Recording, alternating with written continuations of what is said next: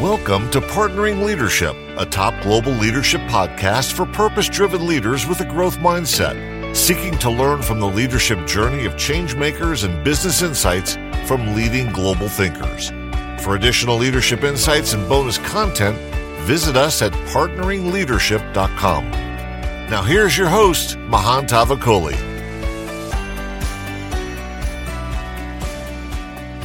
Welcome to Partnering Leadership.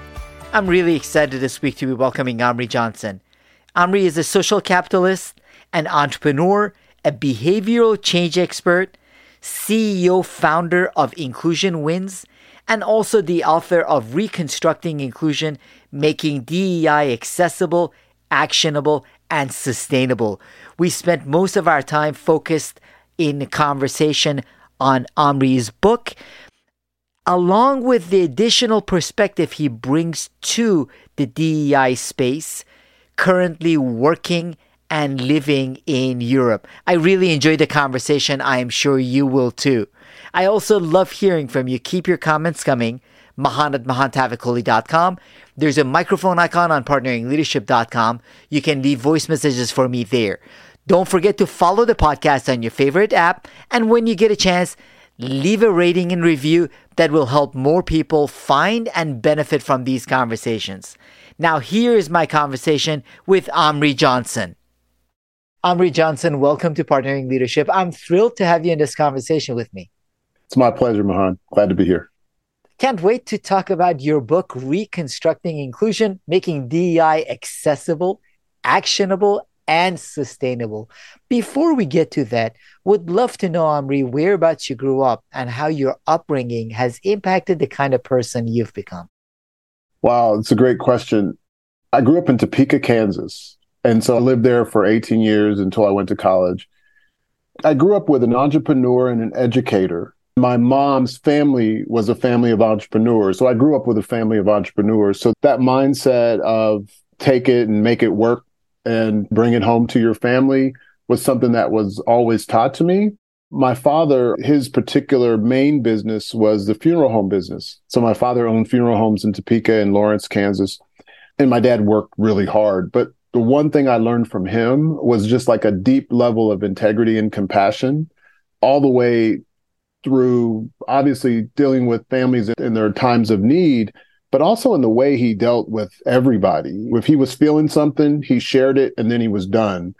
If he saw somebody in need, he just helped them and he never said anything about it. So I watched my dad being in service. That was his life. And that level of integrity around that was clear. My mother, she had a really strong academic side and she got her PhD. She got it granted to her when I was 9 years old. So I was going to graduate school classes with her a lot. So I was going back up and down the road. So she put me in the student union with the college and graduate students, and they cared for me while she was in class. And it rubbed off, me being a voracious reader and following that because I saw my mom doing it all the time. So it was like, that's what you're supposed to do. So those influences were there. So many other things and so many other people growing up in my church and my usher board, Sister Thelma Hayes, people like that they just were my community and things that I was learning from them without even realizing it, that I'm to this day appreciative of and have shaped me tremendously. It's so beautiful to reflect back on all the different people that have contributed to who you've become, Amri. I know your mom has played a significant role in your life, and you dedicate your book also to your dad. Yeah. And the integrity that he had that has guided you all these years. Now, how did you end up veering either off course or on course into DEI? Weren't you an epidemiologist? I am. I still see the world from the lens of an epidemiologist. So it was really interesting during the pandemic. I'm here in Switzerland and I was like a little guilty. I was like, I should be out probably helping with contact tracing or doing something in my country. I think I got over it pretty quickly, but it was on my mind. So when I was in public health, I started off, my kind of early research was in firearm injury and firearm death, intentional injury. And so I was looking at how firearms were causing disparities in particular communities, and they were usually poor, lower income communities, but they were also disproportionately in communities of color. So that those dynamics of poverty and violence were going together, and some other factors that the data called out that were really clear about early education, two-parent household, all those things that the economists have been talking about since the 90s, maybe even the 70s, 80s. So that was always there for me. So I always saw health inequities or health disparities as at the center of the reason that I was really interested in public health, really starting back in college with the AIDS epidemic. So I worked with a gentleman named Bill Jenkins, may he rest in peace, was just a powerful influence in my life. So Bill was an epidemiologist, PhD trained, and he just gave me this perspective on the world that was like, look at data, but also look at your heart. So don't just go on data and stop there. Go on data and then really ask the right questions of yourself and the things that are surrounding you so that you can couple that data with the embodied experience of the people that you engage with. So that was really important to me. Having that lens, I started a couple websites. I was still working full time, and I started a niche website first for the Southeastern region around jobs. So it's called Georgia HealthWorks. And then subsequently, I created a national one that was focused on people from underrepresented groups getting into the healthcare field called Diversity HealthWorks. While I was doing that, I was like, you know what? I've been hearing about this diversity consulting people. So I just started calling a bunch of them, like cold. I must have called 20. I wrote an email, was the killer app as it is to some extent today. And I started emailing all these people. I even sent some regular old snail mail. And only one or two called me back. And one of them happened to be Leslie Traub, who was the co-managing director of Cook Ross based there in DC. And then I ended up talking to Howard. I actually drove about 3-4 hours to meet Howard in Nashville from Atlanta. So that was our first meeting. We hit it off, and they brought me in to do some things around the product they were doing that was in the healthcare space. And subsequently, I started working for them and became the executive vice president for a few years. And this was my career. Great mentorship, great coaching, great really entry with a master at his craft that brought me into the field in a way that really worked. Kind of one other piece to that is there is a scholar in the diversity space. He was the father of diversity management. His name is Roosevelt Thomas. I knew about Dr. Thomas when I was in college, but I was an English major, biology minor because I was pre-med. So I was so into going to medical school, then eventually public health school, that I wasn't thinking about diversity. But he was at Morehouse teaching. But finally, I found out about him, and I just started following him. Every time I heard he was speaking somewhere, I'd put on a shirt and tie, suit, and go to the building like I worked there and would break in so I could hear him talk. And between Howard and Roosevelt Thomas, those were my two early influences. There's some others like Mike Hyder and others that have influenced me, and several others in this work, but those two were really my imprint in a way. What a beautiful way to view your journey into DEI, Amri, in that there is a growth mindset of saying, I can learn, I'm going to seek out the best in the field and learning from them. Howard and Leslie have been dear friends for a quarter century. So it is a small world as you talk about Howard. But also part of what I know is important to you is the fact that this is a journey, not an end result. And that growth and learning needs to happen for all of us. Yes. Now, one of the challenges has been, while a lot of people have used the term diversity, not many know what it means, but beyond that, what's happening is that people are going into camps. In some cases, they say, I don't want to hear about it anymore, or they zip up and they send me emails, Amri, or pull me aside in organizations. I don't do diversity and inclusion work myself. And they say, all I do is I go in the room and I shut up and I don't engage. So when it comes to diversity, what is it? And how can we engage more people in these conversations? It's a question that I think we all have to grapple with. I'll tell a story and then I'll give the answer. One point, one of my spiritual teachers came in town in Atlanta. I was dealing with some stuff with the business and I was just belly aching. I talked to him about it, and he was like, he listened, and he asked me a few probing questions. We finished the conversation, and he said, "It's really hard for people to be honest." And I said, "Yeah." And I felt vindicated. I was like, "Yeah, those people over there, them, they're wrong." And then about a month or two later, I really reflected on what he said, because he's always saying stuff, and it's the stuff that you don't really fully get until later. So I was like, wait a minute.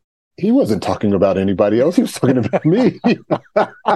And so at that point, when I put up the mirror, I was like, was I being fully honest about where I was causing the matter?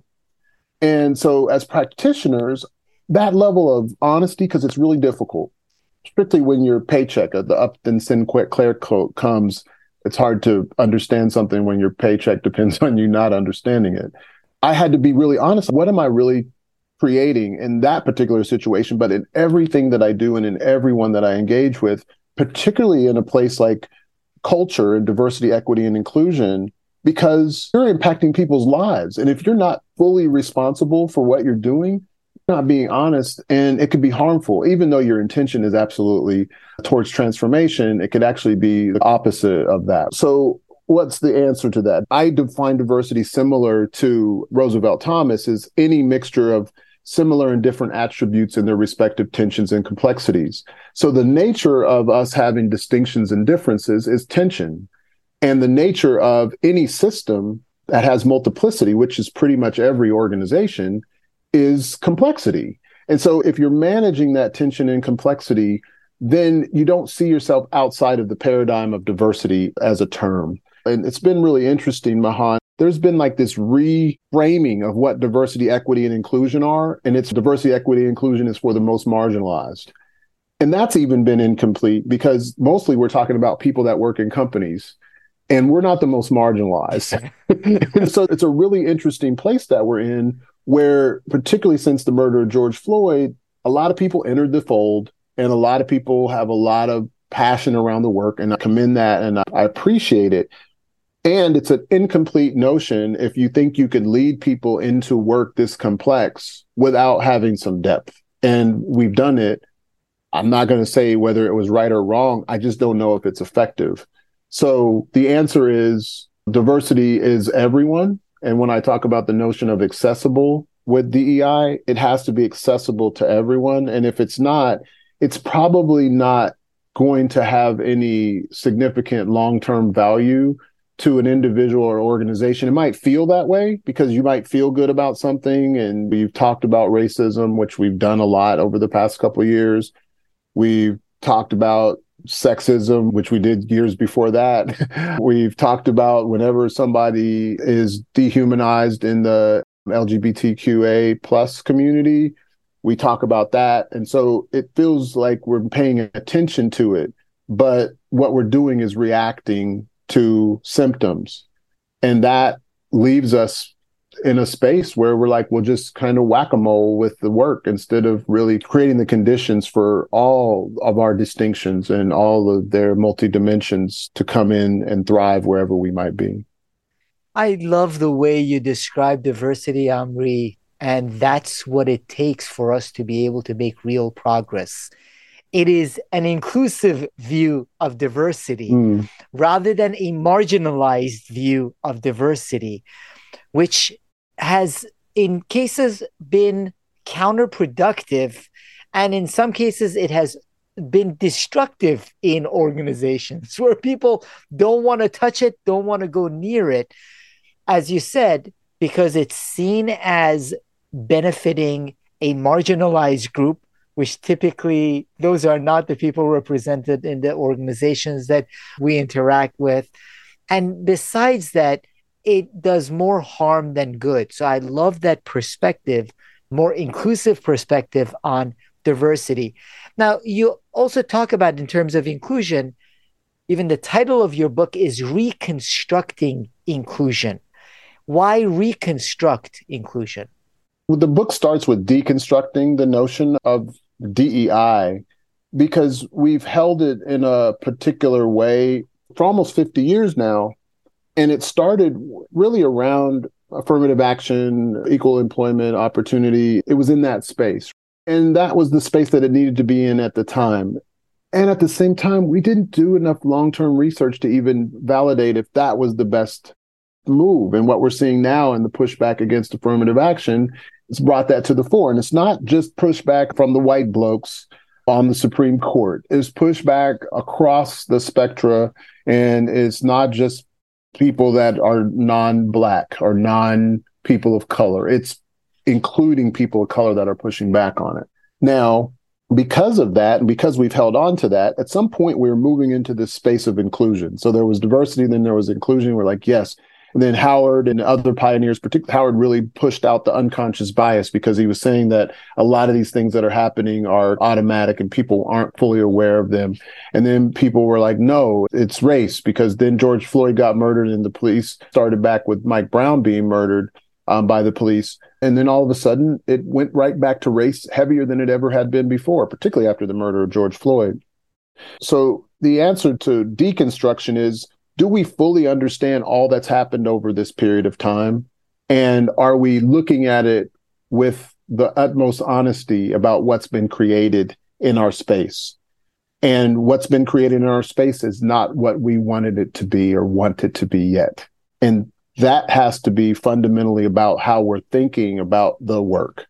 So that deconstruction is an honest look, kind of a step-by-step look. It's not to annihilate or make everybody wrong that did this work in the past, but it's to move into an understanding that DEI is a paradigm that is for everyone and that we can make it accessible so people understand where they fit within that paradigm, that it's equitable, that we are vigilant about creating equity around context or access, whatever it might be, but we're vigilant about that and making sure that things are fair, not just in stream. And this is something that's important, Mahan, is we focus a lot about equity in stream. And so as an epidemiologist, if I'm looking at something and looking at a system, I'm not just trying to treat the disease when I see it, because I'm not a physician.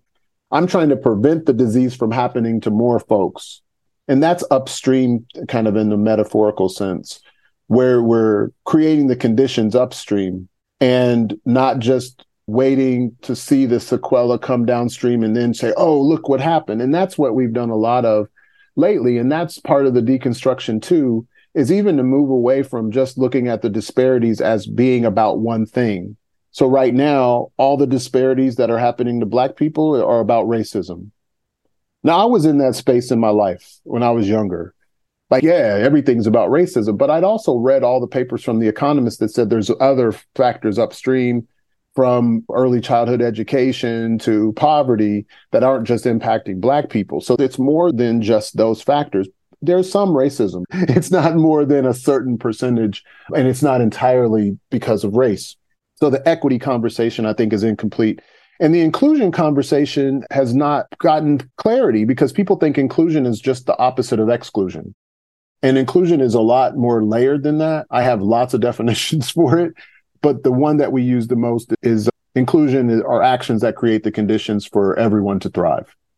And so if you're putting those things in action, then you have, with intention, made it a priority. And you know how organizations are. You work in organizations. If organizations are prioritizing something, you know it. It's not ambiguous. So I talk about unambiguous prioritization. That's where the action comes in. It's consistent and everybody's putting in those actions. Even it's not just the training, it's everyday ways of being that create that. So the deconstruction is deconstructing the old notions. The reconstruction is reconstructing the notions of what it can be, with the outcomes always of people thriving and organizations being generative. So we're reconstructing it. Not necessarily we're getting rid of all the old parts, but we're rethinking them. And we're actually taking some of the wisdom that has come down from people like Dr. Roosevelt Thomas and Howard into where we are now so that we can have a conversation that really will create what I think all of us intend to create, that really can be transformative. But right now, it's not that yet. I appreciate a couple of points that you mentioned. One is that it requires going upstream and seeing contributing factors, not necessarily isolating them to one. And I do want to touch later on inclusion as systems thinking. Mm-hmm. One of the things I wanted to find out your perspectives on, Amri, before that systemic thinking, would then single interventions be counterproductive? And if not, how should they be approached so they are not counterproductive?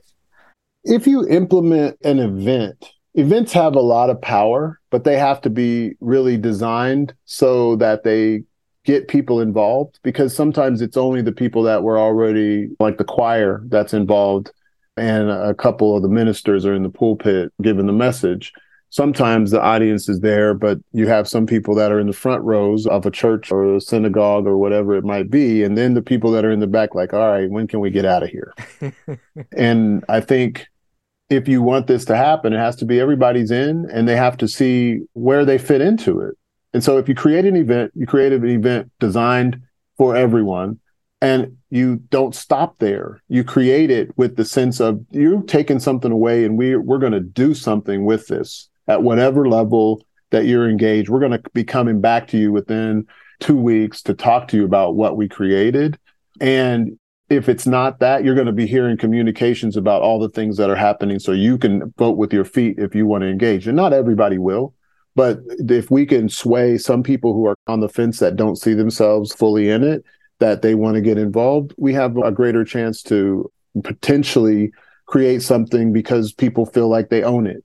But if it's just an event that oftentimes the events that have happened over the past couple, 3 years have been really beating down a particular group, usually white guys. And what that did is it didn't open up dialogue. There were some people that did it well, and they had those dialogues, and then they created programs or put resources on the table, and they knew that the resources were insufficient, but they were very deliberate about putting that out, communicating it, and saying it's not everything yet. And we're not going to stop engaging in these conversations with those folks and stakeholders internally, but as well as our external stakeholders that we're in relationship and partnership with. Single events can be good, but they can't stop as the single event. They have to have something tied to a longer term strategy, a set of actions, or invitations for people to engage further over time. It can be done well. And as you said, it requires a different kind of thinking. You also mentioned inclusion as systems thinking. How does inclusion fit in with systems thinking? You quote Edwards Deming, and I love this quote from him. Every system is perfectly designed to get the results it gets. And I repeat that with clients and organizations because a lot of times they talk about the many years that they've been committed to whatever the subject matter might be. However, the results that they're getting are different. Yeah. That's the quote I refer to. So how can inclusion be approached with the systems thinking? Yeah, I think about a lot. It's sometimes hard to get your arms around systems thinking. There's so many scholars that have talked about systems thinking, but I think it's a clarity about and the interdependencies of every organization and its systems. Every organization runs on a set of systems. Some of them you're very much aware of. You can put your finger on. They're actually called a department or something of that nature. And on the other side, they're hidden systems. So you don't even know that they're happening. For the ones that we can see in most organizations, the systems thinking is thinking on the interdependencies of it all and saying that everything is impacting everything. And sometimes people can try to isolate things, like the behavior of one person in leadership is impacting negatively if they're toxic multitudes, even if they don't even have any direct contact with them. So that's one example. But the way we think about systems thinking is we try to boil it down around organizational design and all the systems that you can find in an organization and how are we designing those. So the system that you start with, we usually use the work of Jay Galbraith and his STAR model. So you always start with strategy. So your organizational values, and I'm not talking about shared values. I'm talking about the values of how and why you're going to do something and what triggers you to do or not to do something. And so if those values are clear and you're acting on them, that's really embedded into your strategy. Sometimes the ones that are articulated on the website are not the ones that are actually valued in the organization, right? A lot of times that's the case. Right? So those values are there. And then it's capability. So the strategy always has that inside of that. Then it comes down to how is power distributed and how is the organizational structure in a way that enables things to move quickly or not. And then we get into something in Galbraith's model around information sharing and teams or team systems. And how do teams share that information and who gets shared what information when and how? Then it gets into rewards. So who's getting rewarded? What are they getting rewarded for? And I'm not just talking about monetary rewards or financial rewards. There's other rewards that put you in a position to thrive or to get to the next level. Sometimes that's additional mentorship. But sometimes you get to go play golf with somebody that you don't get to play golf with. All these things matter and they're rewards, even though they're not direct or they're not necessarily financial. And then lastly, the one that we focus on the most in diversity, equity, and inclusion are the people systems. But even then, we're not thinking about it inside of the system. So what questions are we asking around our candidate and employee experience that DEI is infused in it? That's probably been the easiest one, but some people have built it into reward systems. So Rohini Anand has been a powerful force in really making reward systems and the work that she did with Sodexo and the work that she's done over decades. But very few have done this and built this into teams and measured it. Very few have thought about power dynamics inside of their organizational structure and measured it. And very few have been at the table building the strategy inclusively to see those people that are going to have to implement this strategy. Do they fully understand their role in it and can put that into action and can make their contribution uniquely in a way that makes them feel as if their contribution matters? So I think if we think about systems in terms of the things that organizations do every day, not just this big macro conversation, these micro systems, things that all of us participate in, and we infuse DEI in there, I think we have a better chance of being able to have measurable results. Obviously, that can go for representation, but I'm talking about the things that everybody's talking about now, the sense of belonging, a sense of psychological safety, space where people feel like they can thrive and do their best work. They can bring their whole selves to work, all these kind of buzzwords that we have coming around here. I think if we think about that inside of those systems, it's a lot easier. And it also shows us when it's not happening, we have data come back that it's not happening. We can look to that system and say, yeah, there's something not working, instead of just focusing on the symptom itself. What's upstream and where do we need to go back to retool that system so those types of things happen either not at all or considerably less. That systems thinking is important across the organization. And what you mentioned is even in the people aspects of the business, the systems thinking is important. And the focus has been more, in many instances, from what I've seen, on the recruitment and hiring end of that system, which is why then HR's departments get frustrated, where they're like, we've been doing a great job with the hiring, but we just can't keep people in this organization, because the system, even on the people side, it's a system. You can't just work on the beginning or the entree point to the system. You have to work on the entire system. So from the organizations that you see and the teams that you see, Amri, that do this, who owns it and how do they approach it? Because the systems thinking, typically, whether it's D&I or digital technologies, whatever it is, everyone says the CEO and the board needs to own it. I totally agree. The CEO and the board needs to own it. And we do have CEOs and board members who listen to the podcast. But there are also lots of other people who are managers and are executives all throughout the organization. And they say, I don't own the system. Some other person owns the system, which, by the way, I have to tell them, when I talk to CEOs, they say, I don't own the system. And when I talk to board members, they say, I don't own the system. Everyone, because there are different pieces of the system that are owned by different people. So what teams, organizations, groups, individuals have approached this well, and how have they been able to impact this system? I think it starts with the individual and understanding your own lens and what contributions you're making. This is a complex question. I have a tendency to have too complex of an answer, so I'm going to try to have a simple one. First of all, who owns DEI in organizations? The question I would ask back is who owns culture? And culture is the embodied experiences of everyone.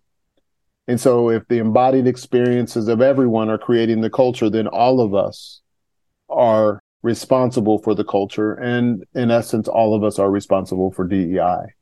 So now somebody will say, oh, that's an easy one, Amri. You can just put it on the brown people or put it on the marginalized or the people that don't have any power. That's not what I'm saying. Everybody at every level has different influence, and therefore their contribution to the culture matters in some ways a heavier weight than somebody else. So everybody has to own it. And there are certain things that have to be unambiguously prioritized inside of all the systems that we work in. So if you're thinking about organizational power dynamics and you're using your power just to wield something for yourself, and that's brought to your attention, or it's considered when you start thinking about the organizational structure, those people who have influence over that person that's misusing their power, their responsibility is to say, you're going to have to check your power, and this is what we're expecting of you, or we're going to have to give you a generous severance package and let you go. So that's one place where hierarchy matters. And if people in that hierarchy are mindful of those people that are having heavy influence and getting in the way of people thriving, they should be absolutely talked to and then dealt with. So that's that place where people talk about the top. But when you get deeper into the organization, we have to create senses of agency for people. And I think while everybody's responsible for their piece, we're also responsible for our agency. And that means how we're interacting, how we're learning with each other, who we're going to learn from and with, intentionally building networks across people that you generally don't engage with.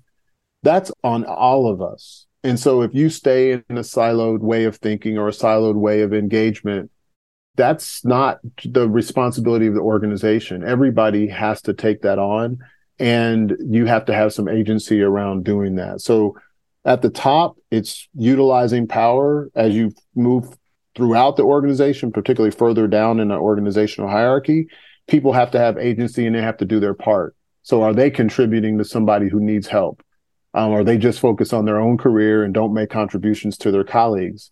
Are they making so many contributions to their colleagues that they can't do their job and they get dinged for it? Are they able to balance all that out? So there's a lot of kind of clear personal responsibility and agency, and also self-awareness that you're doing what you need to do, and also making contributions to others. And hopefully, if the organization has built it into their systems, they recognize that kind of leadership when people are doing a great job every day, but their impact is beyond just their particular role or their goals and objectives. I find that to be an empowering mindset that you share, Amri, in that, yes, it is a system, and systems require systemic approaches.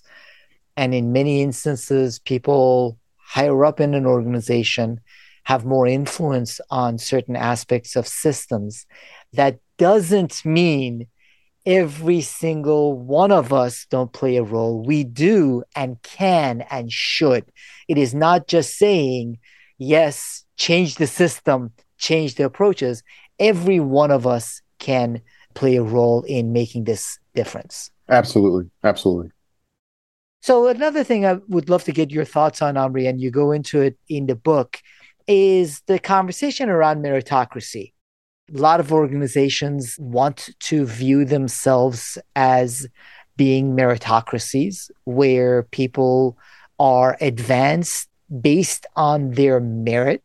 What is your view of meritocracy and the role meritocracy should play or shouldn't play in the kind of systems that make the organization more inclusive for all to thrive? Meritocracy is one of these things that it's a difficult conversation oftentimes because people will conflate meritocracy with merit.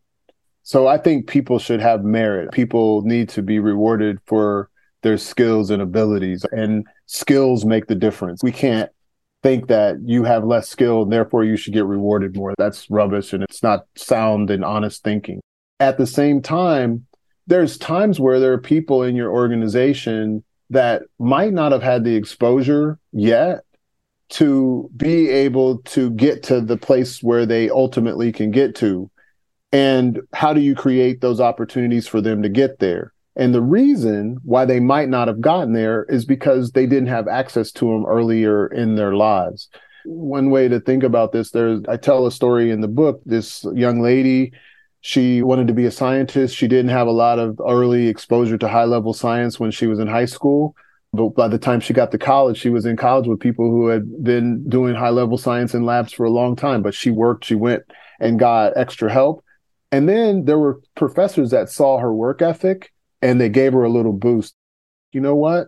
I want you to go and spend a little time with this scientist over at this campus. I want you to come in on Saturday morning and spend a little time with me working on this because I see you're working through it and I want to help you. But people gave them that help. And you can do that in organizations. You can call it mentorship. You can call it coaching, but you have to recognize potential, not just the fact that somebody might have had a leg up. So meritocracy was not meant to be a system in and of itself. And the original author that coined the term didn't want that to be the case. In fact, he wrote it with the idea that the people that are the richest and have the most resources are going to win, and the people that don't are going to be seen as less than. So he wrote it with that as a warning, and then it got taken as something literal. So the idea is we don't want a system of meritocracy, we want a system of inclusion and development. So that young lady got development, inclusion. Now she's in the United States Executive Health Service. She's one of the highest government healthcare professionals in the federal government. And that's because she had the potential, she had the work ethic, she built the skills, and she had help. And so that's the distinction is we're not talking about anti-merit. We're talking about a system where some people, because they had extraordinary advantage. I've had extraordinary advantage in my life. I'm happen to be Black, but I had extraordinary advantage and help. A lot of my colleagues and friends of all races didn't. And so where do we create and find ways to close that gap as early as possible? But when you see potential in organizational life, how do we develop it rather than just kick it out? And that's what we've done. Somebody fails, somebody's not up to speed, we can't promote them. Instead of giving them the time to get better, we just let them go. And hopefully they go someplace else and do great. But a lot of times it's so dejecting, a lot of people give up. So meritocracy has been more harmful than good. And I think if we think about inclusion and development rather than thinking about the myth that is meritocracy, the satire that was the rise of meritocracy, we will have a totally different way of looking at meritocracy and not just anchoring on it as a tenet of organizational life. And I love the way you put it in that the opposite of meritocracy is not lack of merit. It is inclusion and development and the merit. What traditionally has been viewed as meritocracy, it doesn't allow for the development and then true recognition of merit. I love that perspective. Now, another thing would love to get your thoughts and perspectives on, Amri, is that we will see a lot more uses of AI all around us. Zoom has rolled out a feature where AI picks up your emotions. And some people say that there could be AI biases with the way those emotions are picked up and transmitted to all aspects of whether it is self-driving cars to applicant tracking systems, the AI that is used in selecting people for organizations to even AI interviews. So we have artificial intelligence all around us. And you go into the role of AI in DEI, and you ask the question, is this humanity enhanced or is it compromised? How can we approach AI in a way that it becomes humanity enhanced as opposed to humanity compromised? AI is not going away, Mahan. So since it's not going away, we have to be very clear about the inputs. And so when we go in and we talk about it as a system, AI is a system. And so it's a variety of different types of systems, but it's all using a certain type of coding to create certain outcomes. But the coding and the bias that goes into the coding, and I'm talking about bias in a neutral way, but the bias that goes into the coding is going to determine the way that the AI responds. So it's still our sentiments, our ways of thinking that are going into that system. So if we're very clear and we're really open with our AI, like a lot of times over the past few years, there have been systems that have depersonalized resumes, and they took out anything that could be related, for example, to ethnicity or anything related to gender. And I think that's wrong. I think let all the data in and then see what the AI kicks out in terms of its selection. And then we can actually assess what came out of the system. And then we can analyze that data to see what the results are. And in some cases, the AI probably will outperform humans because the humans have biases that we can't see. But if the AI is programmed to basically mirror the biases that we have, it's not a good thing for humanity. And so let's use AI mindfully. Let's look at what AI creates and the outcomes that it creates, not just put stuff in there and blindly say it's okay because somebody over here programmed it and they're smart and they must be right. But looking at what it's creating and doing some experiments for when humans do it versus when AI does it, and then making choices when we use AI and when we don't. And so there's a lot of complexity. And the most important thing is that we're doing the research and the experimentation to see the outcomes and do everything we can to mitigate potential harm and find times and situations where the AI is creating thriving and generative organizations more so than humans might on their own. Human and machine are always going to go hand in hand. And if we're mindful of it, AI could be tremendous help to us. And if we're not, it can do great damage. And now we have to make sure it doesn't do damage in our organizations in a way, particularly around people processes where I've been seeing it used the most. We need to experiment and train the systems with the understanding, first of all, it is not an infallible system. It's a system based on decision criteria that are given to it by a group of humans. Who that initial group of humans were plays a role into it. The other thing that I'm a big believer in, Amri, is that it can't be a black box. We need to ask for greater transparency. If it's seen as a black box that then comes out with a decision, it's a lot harder to challenge those decisions. So we need much greater transparency in this process. Yeah, and that I actually talk about that quite a bit in the book.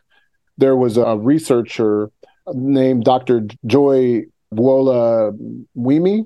She was at MIT at the time, and you've probably seen that documentary Coded Bias. So she started seeing how there was bias in some of the visual AI.